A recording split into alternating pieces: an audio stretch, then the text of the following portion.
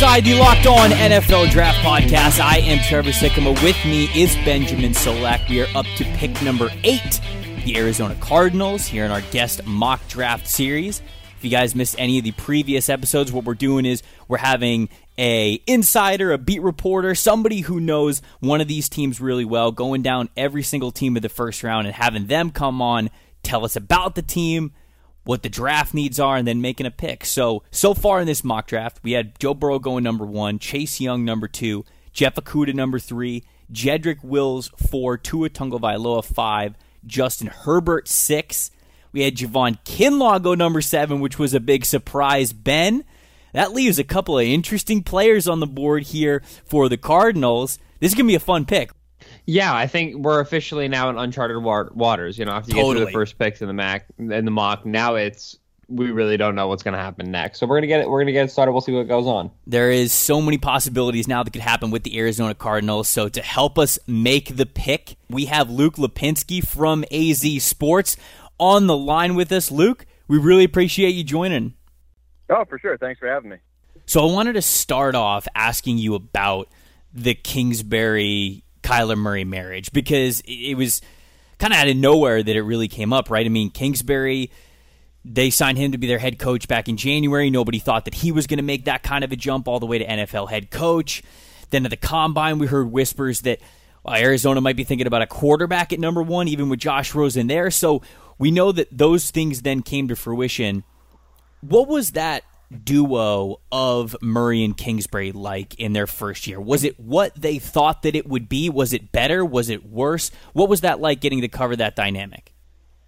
I think it was if anything, it was better than what they expected. I mean, it was probably a little bit better than at least what we expected watching the team, and not so much from Kyler Murray. I mean, he was he had high expectations, but with Kingsbury specifically, we didn't know what was coming. I mean, this is a guy that essentially, I guess for lack of a better term, sort of failed as a college coach, and all of a sudden he's an NFL head coach, and he's an NFL head coach in a position where it's not like they could make a change after this past season again, because then you're going through 3 coaches in 3 years. Like, you have to have some continuity, especially if you're going to use that first pick on a quarterback. So I would say Kyler Murray, the bar was already set pretty high, and I think he reached that bar. But with Kingsbury in particular, he showed the ability to be innovative, but what really stood out to me was his ability to adapt and adjust when something he was trying wasn't working. Like, he didn't have too big of an ego to learn as he went. When you look at the Cliff Kingsbury offense, obviously I think that we understand that because of what he's bringing from college and the way that he runs that unit, it's going to look different than a lot of teams do at the NFL level, a lot of NFL offenses, and that's one of the advantages. When it comes to a draft perspective, how does that change the needs when you're looking to build out, all right, this is where the offense needs help? They've been pretty skint on the offensive line for a while now, but that ball comes out really fast, and Kyler Murray's really mobile, so do they not have as much of an offensive line need as the average group? Do they have a bigger wide receiver need? Kind of what changes from a draft perspective when you talk about where you're going to pour resources into this team because of the scheme that they run? Well, there's a couple things there. I mean, the offensive line, you're right, has been bad for a few years. Last year it wasn't that bad, and some of it was just guys did stay healthier. Some of it was getting Sean Kugler in there from Denver, and that certainly that helped things out as well. So the offensive line, it's not like anybody's going to look and say, oh, that's one of the best in the NFL. But for the first time in a while, it wasn't one of the worst in the NFL. So it's entirely possible they would use this number 8 pick or maybe even trade down to like 12 or 13 if they could.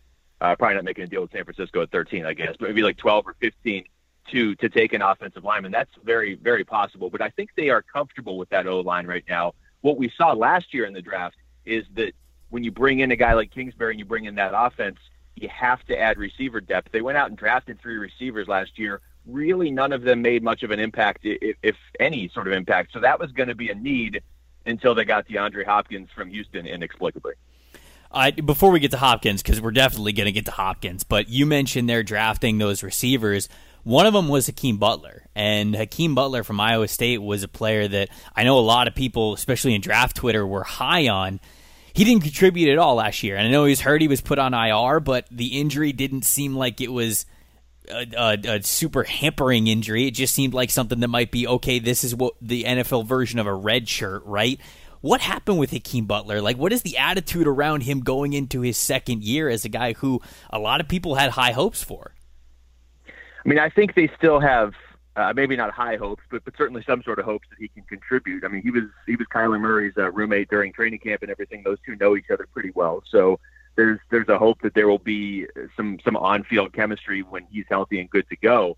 But again, things change when you go out there and you get Hopkins and Larry Fitzgerald comes back. A year ago, who knew if Larry Fitzgerald was going to come back for the 2020 season? So all of a sudden, you have three pretty established receivers in Fitz and DeAndre Hopkins and Christian Kirk if you can keep him on the field. So now it's like if you just get one of those receivers, whether it's Butler or Keyshawn Johnson or Andy Isabella, to contribute as that fourth receiver, you don't have room maybe for all three of them with the three you already have. So it's sort of a make or break season, which is crazy because it's only Hakeem Butler's second year. But it's probably the same way with Keyshawn Johnson, even to a lesser extent Andy Isabella, specifically with the Cardinals. When it comes to, so we've danced around it. Let's talk about it. The Arizona Cardinals have DeAndre Hopkins. That's kind of cool. You said it was inexplicable. You said they just got him. So when you look at this in terms of how the deal was constructed, do you think that because of some of the struggles of the three picks, obviously Isabella being a second rounder and a really talented receiver class, do you think the struggles of some of those wide receiver picks led the Cardinals to say, hey, maybe we need to go early at wide receiver, we need to get a bona fide number one, a guy we know will be a contributor? Or do you think really just one day Steve Keim picked up the phone and Bill O'Brien was like, do you want DeAndre Hopkins? And they were like, well, we don't not want DeAndre Hopkins. And then that's how that came to be. So were they out on the hunt, or did they just fall backwards into this? Well, I think probably a little bit of both. They were definitely out on the hunt because Christian Kirk has, we haven't seen a full 16-game season from Christian Kirk, and he looks maybe at this point maybe more like a really good number 3 receiver, and he certainly got upside to be a 2, but right now I think a really good number 3. Which is fine because in Kingsbury's offense, you might need 5. But they definitely were looking receiver, whether it was to go out and get somebody through free agency.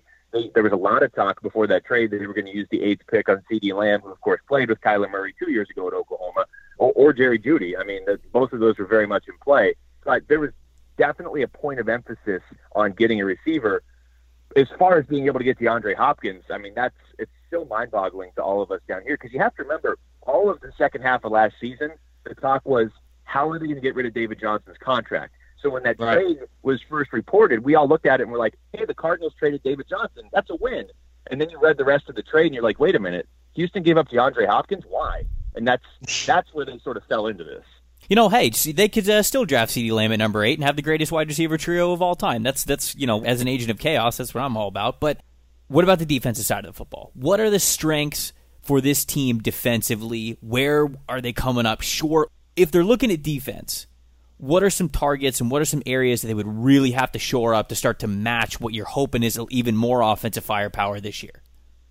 Well, I mean, they've been looking for a shutdown corner or something closer to a shutdown corner. I know those aren't easy to find, but some sort of reliable corner opposite Patrick Peterson for the last 5 years. And then last year they were looking for Patrick Peterson, too, because he was suspended the first 6 weeks. And he didn't look like Patrick Peterson the first 2 weeks when he came back. So they could always use help in the secondary. They have Peterson now. He seems a lot happier to be here, so they're comfortable with him.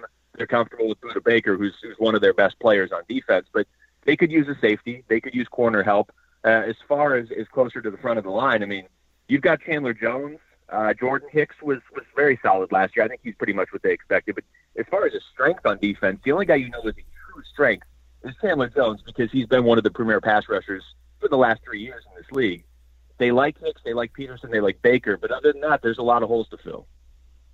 When you say starting stud corner outside Pat Pete, I'm just interested now going back to last year. Byron Murphy was obviously the first pick in the second round out of Washington. Did he deliver for them as they were hoping? Do they think that maybe he's not necessarily what they were looking for? Does Murphy have a shot to be that guy, or they already think it's not a chance? No, he absolutely has a shot to be that guy. He was thrown into a real tough spot because, again, Peterson got suspended. So instead of saying, okay, we're gonna work Byron Murphy in here over the first month or two of the season, and he'll see more and more plays as he earns them, it was like, yeah, we don't have any corners, and the other guys were getting hurt too, and they got rid of Robert Alford was hurt right out of the gate. They moved on from Tremaine Brock, so they basically looked at Byron Murphy and said, hey, I know you're a rookie, but you're covering the other team's number 1 receiver starting now. Yeah. So he's absolutely, when I say they're looking for that corner opposite Peterson, they expect Murphy to be that guy. I think the only way they would take a corner in this draft is if somehow like Jeff Okudah was there at 8 and they had to really think about that. Well, let's put you on the clock now. Number 8 overall, Arizona Cardinals. We listed off who was already off the board. It's an interesting board because we did have 3 quarterbacks go in the top 6, but it is something that could happen. So with the guys that are still here, Luke, when you look at the player pool that's available, where are you going if you're the Arizona Cardinals with these guys at number 8? I think in a scenario like this, I mean, they would probably run to the podium and take Isaiah Simmons. They like okay. a lot of they like a lot of these players that are still available. Obviously, I mean, this is a good year to pick 8th, and it's sort of almost the forgotten benefit of having your franchise quarterback is now every quarterback that goes in front of you is just pushing good players down to you, and that's obvious. But you don't usually think about it unless you have your franchise quarterback, and for the longest time, the Cardinals haven't. So they would love it if 4 quarterbacks went in the top 7. I think realistically 2 or 3 is very possible. I mean, at least 2 are going. So they're either going to end up with a guy like Tristan Wirfs that maybe they shouldn't get, or, I mean, if Isaiah Simmons is there, this team couldn't cover the tight end at all last year. And they addressed that a little bit in free agency with Devondre Campbell. But if they could get a game changer at that position, I think they have to take him. Regardless of how the board fell right here, I'm just interested to hear some other names that you have pegged to the Cardinals or heard they might be interested in, whether it is offense or defense. I guess I'm more curious for the defensive side because we have heard about offensive line being something that they would look at, but who are a couple other names that maybe we're not talking about or that the Cardinals themselves are talking about?